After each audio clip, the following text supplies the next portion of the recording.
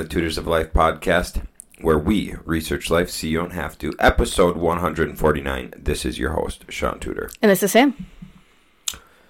Guys, I'm eating crumble cookies and drinking coffee. So if you get some serious ASMR, enjoy it. Or don't. Enjoy it. Sure. Yeah. It is Saturday afternoon. Sunday afternoon. Sean and I are finishing up everything at Robin Road. Mm-hmm. So we decided to take a quick break, record a podcast, Eat some cookies. drink and some and coffee. Go back. Mm-hmm. I'll post some fun pictures on either Tutors of Life or Sean's thing. What? The steps I did. Oh, yeah. Things are badass, man. They look really good. So yeah, look for that. Mm-hmm. Okay, Sean, what were we talking about? All right. So I've been reading. I have on and off been reading The Millionaire Mindset. Mm-hmm. I actually don't really read books all the way through. Much often. Business books. Yeah. I read like my fiction Mm-hmm. all the way through. My nonfiction, I usually read or listen to like half the book. And then I'm like, we're just repeating ourselves. Mm-hmm. You want to know who else also says that, which is really cool? Rob Bailey. Alex Hormozy. And I was like, dude, it's so true because like you read the book or you listen to it, and typically it's just the same shit being repeated over and over and over again. So I usually get pretty bored of it. I'm like, yeah, I get the point. And so I'm like a little over halfway through The Millionaire Mindset, and I'll just occasionally read it. Like maybe once a week, I'll just read a chapter. Mm-hmm. And this week, I maybe read like 10 pages, and I read like 10 pages and it was whatever. Mm-hmm. I wasn't really like in deep. I'm like, what? Okay, so cool, whatever, I'll read some later. I decided to read another, it's not like a chapter, it's like a section within the chapters is how they have it broke up. Oh, like a subchapter? A subchapter. So I'm going to read one more subchapter. And so I think you had gone to work at that point. Yeah. And I was like... Yeah, because you called or texted me? Yeah, I was like, I ain't got to be to work for another, 45 minutes, and I'm not training. I didn't train that morning, which I should have. But I was like, I'll just read another subchapter. And I read another one, and I was like, holy fuck. That was it. It was good. It's that type of chapter that you always bring to me too. Because there's some parts of it that's like a lot of research done within millionaires. And that's the stuff that you definitely find the most interesting and always tell me about it. Mm-hmm. So that's what this subchapter was. It was really cool though, what Sean was telling me. So it was about a woman. So what it is there's like a certain amount of millionaire households that were interviewed back in the 90s. Mm-hmm. And so this is like millionaires from the 90s, which it was a lot more prestigious to be a millionaire in the 90s. Yeah. Now to be a millionaire, anybody can do it with just basic skills and a sliver of discipline. Mm-hmm. Enough time and a sliver of discipline, and you can be a millionaire. Yeah. The problem is people lack discipline. Yeah. Oh, yeah. So there's a slew of things I could go over. One thing I will say before we go on. Back in the 90s, it was 85% of millionaire households had stay-at-home wives. Oh, yeah. I thought that was really cool. Yeah. So the section I read, the lady described the millionaire household they had and how it was so successful. And it was based around the things they purchased and how they purchased them. So she said, first and foremost, they overspent on their house. Okay. So they didn't overspend for what they could afford. They just bought a bigger, nicer house than they needed. Okay, yeah. They researched neighborhoods, and this is a common theme. This part is common from what I read in a bunch of different ones. They like cherry picked the best neighborhood in the area, in like the best school district that had high property taxes, and they weren't afraid to purchase a little above market value for that house. Here's why.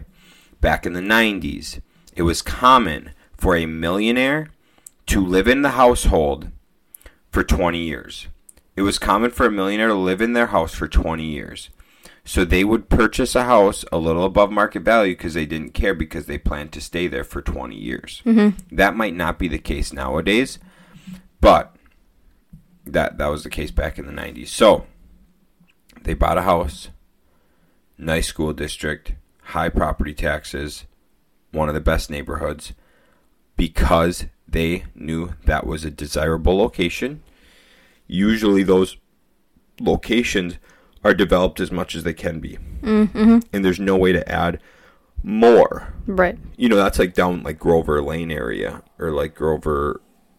Oh, yeah, that one road that we really freaking like. It's like there's nowhere to add a house. Right. So you have what you have. It's not like developments. They can't build out. Like, that is what it is. And so, granted, like down the road, a few blocks, there is a little development that they're putting up like 8 nice houses, but that neighborhood. So anyways, reason being, desirable, they can't build more, and it's going to appreciate more than about any other place in the area. And so a lot of these people will buy these houses. A lot of these millionaires buy these houses. They live in it for 10, 15, 20 years, and the value of the properties have gone up 2 to 3 times the amount. They only owe what they owe after 20 years on their mortgage or whatever, right? That they bought it at a third of the value, right? Half of the value. And so they have, this lady, for example, they had theirs paid off, and it was valued at $800,000. So they were almost a millionaire just by the equity they had in their house. That's awesome. Plus, how good is that looking on your personal financial statement when you have $800,000 in equity? Yeah. Like, that's looking really good on your PFS when you're trying to get loans and shit to expand. Oh, yeah, for sure. So, and like, if you want to think about leveraging and shit, you could take out a $650,000 line of home equity line of credit on that property if you needed, if you needed to, whatever. So that was the first part that I've heard multiple times, but I was like, man, I really, really like this. Yeah. Because it's a we know you can write off interest. Yeah. And you can write off property taxes. And so if you're writing off your interest in property taxes, and you're paying a little more for property taxes, is what it is. I mean, you're in a nice area. Boom, so that was number one. Okay. Then they talked about, since we were talking about the house, they talked about furniture in the house. Okay? This is just the neatest thing ever. This one's so neat. There's no way, right, your average Joe would think of this. No. So the lady's like, instead of going out and buying all the new furniture that all of our friends buy, everybody they know, their neighbors, they go out and buy the cheap furniture with the fucking, like the OSB pressed type furniture, the cheap furniture. The IKEA shit. Instead of going out and buying that, they go vintage shopping. And they get vintage furniture. Some of the furniture she was saying was from the 1800s. They were putting in their house. And they'd get it reupholstered. The reason they did that, very durable, and the abuse it takes, it doesn't like degrade like the normal shit. So it could take a lot of abuse from the family, and all they have to do is reupholster it at the end of it, right? Right, yeah. You have very old vintage furniture that's been reupholstered or maybe refinished, and she says it appreciates in value while we use it. Damn. And so I was like, holy fuck, that's so true. Because when you go buy that new couch for $1,500, you go buy that fucking furniture set or the bedroom set for a couple grand. All these like coffee tables, all this shit. Like we have a fake coffee table right there. Mm-hmm. Like you get all these fake things and they degrade. Mm-hmm. Instead, vintage, very well made, appreciating furniture. I was like, dude, that shit's fucking wild to think about. Yeah, I mean, look how much nicer that bookshelf is in your office that I've had since, like, we've had it since I was a child, so at least the early 1990s. Right. It's super light, surprisingly. Mm-hmm. But that thing is so much more durable than any of the other bookshelves we had. Mm-hmm. With all the compressed wood. Yeah, because the difference between that's actual wood, even though it's thin, it's wood. Where the other shit is like compressed. Yeah. What the fuck's that called? Particle board? Particle board, thank you. Plywood, particle board. Anyways, so I was really jiving with that. I think that's a very neat thing that a lot of people don't think about. Because most people just go and get IKEA, Menards, the cheap furniture. Yeah. And, dude, this goes into the same thing. Those high-end houses, dude, they have, like, real hardwood cabinets, real hardwood trim. They have real wood. Yeah, that's very true. So, you buy a high-end house, and you put vintage furniture in it. We jiving? Yeah, we jiving. And getting stuff reupholstered isn't that ungodly expensive. And then you can always... I like that, too, because you can always switch it, like... Let's say you get a different house that has a different aesthetic. You can very easily just get it reupholstered again to match the new aesthetic. Mm-hmm. That's so genius. I love that. Sean and I have talked about that a lot because we do have quite a bit of furniture that just seems to fall apart slowly but surely. Mm-hmm. So it would be nice to get some nicer, upgraded things. Yeah. But here's another way to think of it, right? That shit's extremely heavy. Mm-hmm.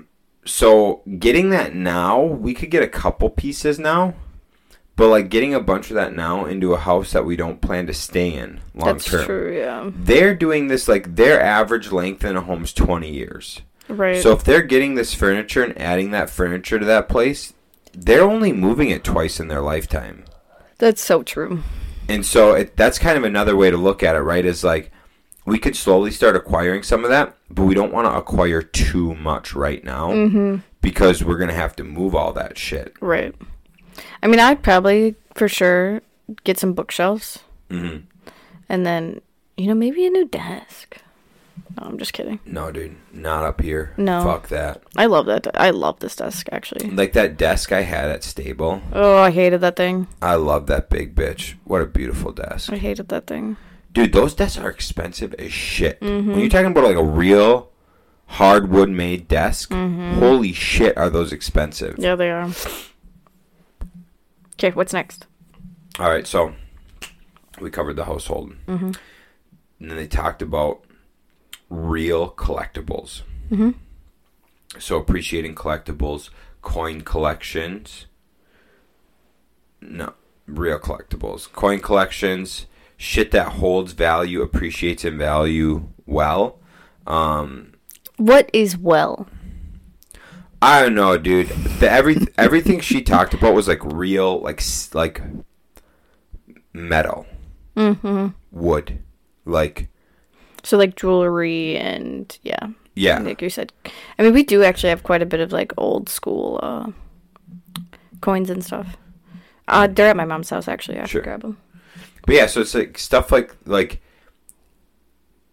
I think the kind of way to think about it is like if you had to barter it. Mm-hmm. You know what I'm saying? Like shit you could barter for useful use. Right, you're not bartering with Legos. No. And that's another thing. The Man Spot. Have you heard of the Man Spot? Mm-mm. The Man Spot is it's an Instagram page. The Man Spot, but that guy is very cash poor, but very asset wealth. Okay. And so he has a bunch, like he did a podcast with Rob Bailey about how he's got a bunch of assets that he has out at his farm. He has like a huge farm or a big like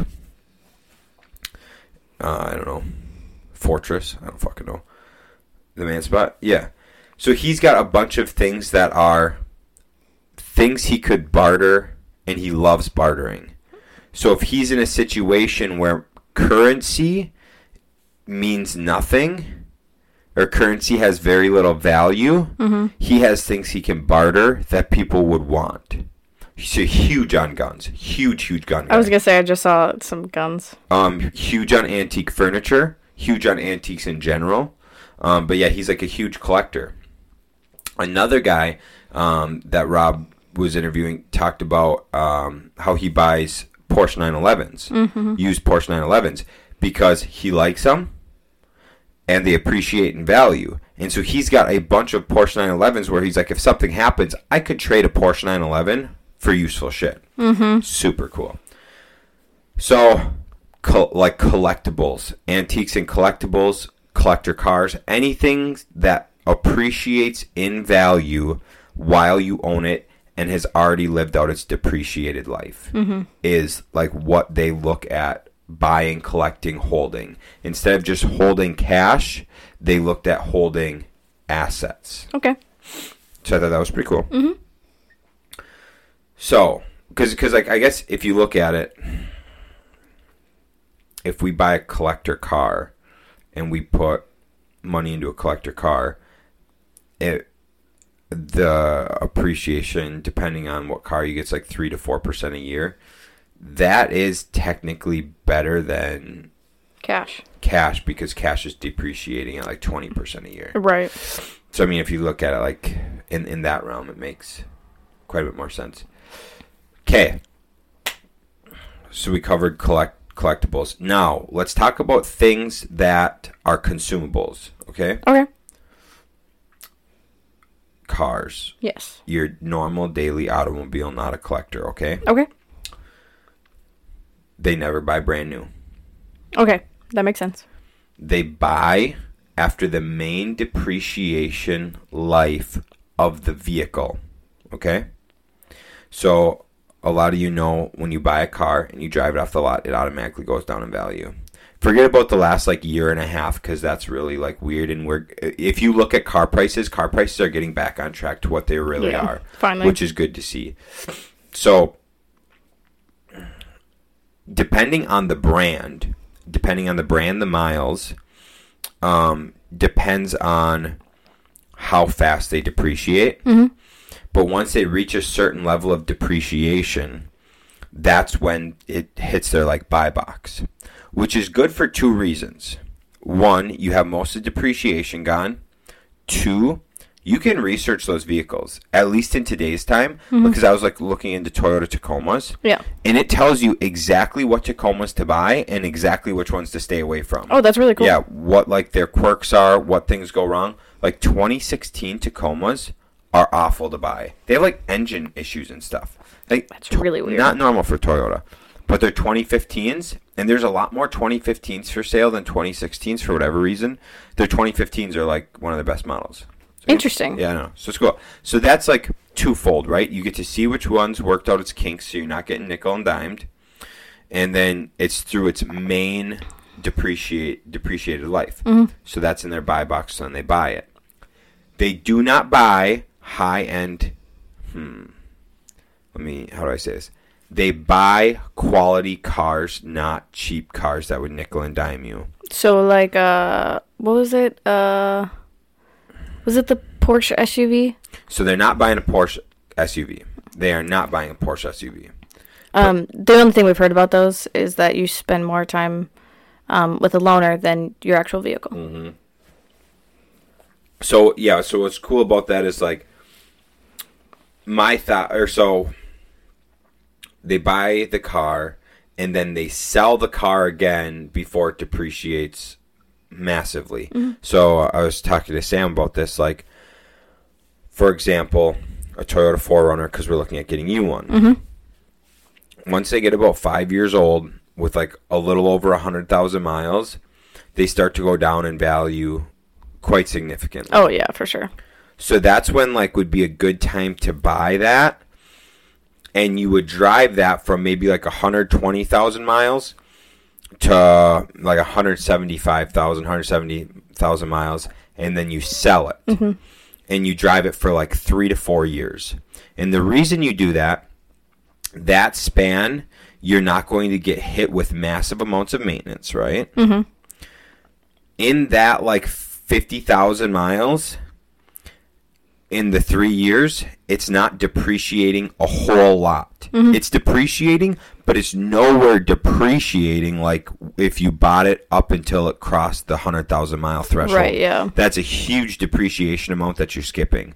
And so, yes, you're spending money on the tax and registration, but you're not getting hit with the massive depreciation in value. So you're owning vehicles in this, you're owning quality vehicles with low maintenance because you're able to research it in this like few year 50,000 mile box. And then reselling it and then starting the cycle over. And that way you're not taking huge hits on the value of your vehicles, and you're not getting nickel and dimed on a lot of maintenance. Right. Like when you take a vehicle into the 200,000s, it's very common to start getting hit with a lot of maintenance. Right. Or 10, is it 10 years that it also drops in price again? Oh, yeah. Yep. And so if you own things in that buy box, you're usually set up that you're set up pretty good. It's like a pretty safe hedging way on keeping wealth. So I thought that was pretty sweet. Yes. So that is cars and how to like navigate owning a car. Now, clothing. This one's neat. Clothing depreciates the most. If you go buy a piece of clothing, it's typical for that piece of clothing to depreciate 90 to 95% the day you buy it. That's so crazy. Once you wear it, it depreciates that much because who's buying your used clothing for... If you look at a car, it might depreciate like 15% from driving it off the lot brand new, but someone will still buy that car. Right, yeah. If I buy a fucking t-shirt and I go wear that t-shirt for a couple weeks and then I try to sell that thing for 85% of what I bought it for... Yeah, right. That might work kind of with like nicer coats or like sport jackets, like motorcycle shit. Maybe, yeah. Stuff like that. But anyways, the majority of clothing you wear every day that touches your body depreciates like 90% when you buy it. So how can we like hedge that, right? So obviously your socks and your underwear, that's out the window. That is what it is. Buy higher quality so they don't get destroyed as fast, but that's out the window. But your other clothes, your t-shirts, your pants, your coats, shit like that, the lady in the thing said that they go to high-end stores, high-end used stores, so like a Plato's Closet. I guess for us it might be like a Plato's Closet where you can get kind of like higher name stuff. Yeah. For 50% off or more. And so they buy stuff like that, and they would rather refit it. So this is like for higher end clothes, like if you're buying used suits and shit. Yeah. It's cheaper to refit than it is to buy new. And so that family was very wealthy. They were talking about how they got fucking all the high name brand shit, right? But they would buy it used at like 80% of the cost from a store, and they would just go get it refit. That's smart.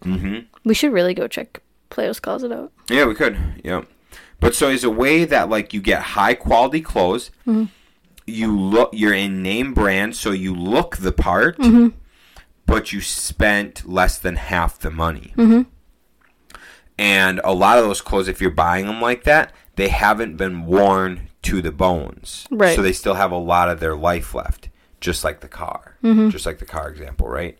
And so they're So what's crazy to think that couple in particular was just shy of 8-figure millionaire. So, you know, they were high-end single millionaires, so probably around 8-9 million back in the 90s. They drive used cars. They have used furniture. They wear used clothes. And yet they're more wealthy than all their friends, like everyone they know. They're not keeping up with the Joneses, nothing like that. They're on their own track, mega wealthy. That's so cool, dude. And so it's such a different perspective, and I like reading that book because that was the first account in that book that I read that went into like clothes. Yeah, I've never heard anyone talk about clothes and furniture. Right. The other ones talked about the houses, sorry. Yeah, we hear about cars and houses a lot. Cars and houses a lot, but down to the clothes they wear and how not to blow money on clothes. I thought that was the coolest shit ever. Yeah, dude, I love that. So, that was the main portion of that like subchapter that I really loved, was how to hedge against depreciation in all your assets. Dude, that's a true businessman. Really, to like think about woman, whatever, person, to think about like everything in your life and how it depreciates. Oh, shoes was another thing because you can get shoes like resold. Oh, yes. Sorry. So I forgot about that. I don't know if you guys know this because we have like a different. Most people listening to this might not know. Back in the day, it was not uncommon for a pair of shoes to be $500 or more. Working suit type shoes. Mm-hmm. And like I've watched YouTube videos on it. People will have $700 to $1,000 plus shoes, and it's cheaper to get them resold and cleaned up because it's around like $300 to get them sold and cleaned up than it is to buy that $1,000 pair of shoes again. That's insane. And so like this couple, they clearly are like higher up. They wear suits to work and shit like that, which was a lot more common in the 90s than it is today. But they weren't wearing Nikes. Mm-hmm. That just, you know, the shoes that just fucking you wear and they die. No, they like wore professional shoes. They would get them resold and cleaned up so that they always had top of the line, high quality shoes. That's so cool, dude. Mm-hmm. Yeah, it's just so different, right? Like it's so different in today's age than back then, because think about it like this. Our shoes, like a running pair of shoes is good for 300 to 500 miles. Right, which is not long. That's not very long. Because think about it like this. Just walking around on those days we did the tours in Europe. In Europe, we were doing over 10 miles a day on those shoes. Yeah, we were. And so, you know, high-end days like that, you get 50 days to a pair of shoes? That's insane. Are you shitting me? So it's kind of interesting to think about that, and like work boots and shit too. Like, how fast do you run through a pair of shoes at work? Oh man, probably in probably 4 months. Yeah. And I mean, I need bad, like some pairs bad. Yeah. And like my work boots that I wore like not full time. I wore them like a couple 3 days a week for a year and a half are like fucking tired. Which ones? They're tight. The Timberlands. Oh yeah. They're tired. But those ones, I mean, those ones lasted way longer than your Keens, or not way longer. They're way better like quality than your. They're Keens. better quality. Yeah. But like even those, so higher quality Timberlands still wore down. If I was wearing them every day, it would have been about 9 months. Yeah. And they're like RIP. Yeah. And so you look at that, it's not how it used to be. And that's everything. We throw away everything now. Everything gets thrown away. Mm-hmm. It's such a waste. Think about like cars. Dude, they used to just remember Bob? Mm-hmm. What was telling us about? He just fucking would take the engine out of his car and do an engine swap. Yeah. And shit, right? Like, things are not the quality. They do not last. Everything is thrown away compared to what it used to be. Things used to be salvaged all the time, and now that's not the case. No, now they just want cheap and disposable, pretty much. One thing that's neat. What? No. One thing that's neat, and I was talking to Steve and Bernie about this. So the mini house guys that do the antique refurbished mini house. Oh yeah, mini homes. Okay. Tiny homes. Sorry guys. Oh, the ones in Eau Claire. Yeah. They will bid to gut and tear down places, and so I'm imagining their bid to tear down this stuff is they aren't paying to tear it down. They're getting paid. Yeah, to tear it down. Yeah. So they're getting paid to tear something down. They piece by piece take this thing apart to salvage all the boards in it. The boards, the hardwoods, the steel, the side, like they take it apart to salvage it. Then they build tiny homes with the salvage material that they just got paid to take apart. So now they're saving stuff from going to the landfill, which is typically more often than not, it's a lot higher quality than you can buy now. Oh yeah. So you're getting a lot higher quality build. It's not going to the landfill, and it's being repurposed, and they get paid to do it.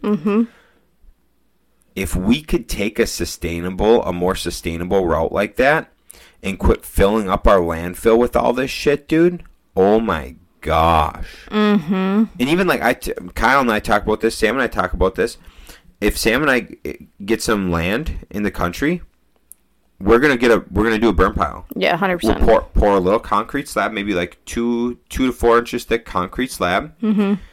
Put all of our wood on it and burn the wood, because it's just burning wood. Wood burns all the fucking time. How many forest fires are there a year? Yeah, a lot. So if we are burning that wood instead of throwing it in a landfill to get buried, that's less fucking room being taken up in a landfill. We don't have to pay to take it to a landfill. We just dump it and then light it on fire, and then clean up any nails afterwards. And then we can bring the nails in for scrap. Yeah, true. Dude, I don't know. That's smart. I just think it's fucking... I don't know. When we look at the landfill in Eau Claire, it is massive. It is so tall. Dude. So tall. And that fucker expands fast. The layers they put on in like a month's time is incredible. Dude, yeah. There's so much waste and so much garbage. It's disgusting. I'm kind of surprised Eau Claire doesn't have a... I guess the local store was kind of that way. There in bigger cities, there's places that like they don't have containers for stuff. Like you have to bring your own glass jars to put like your oats, nuts. Yeah. Thank you. I couldn't think of words of what you would put in a jar.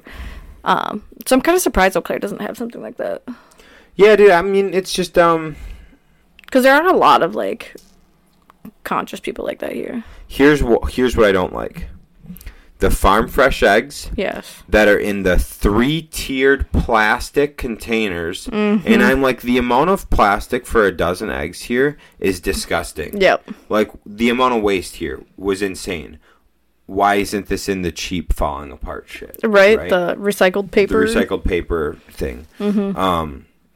Or there should be a lot more fucking... There used to be in fridges...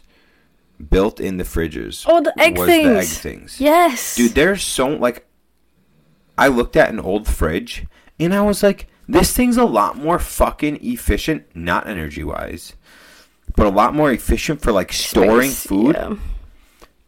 Because they didn't have everything in packages.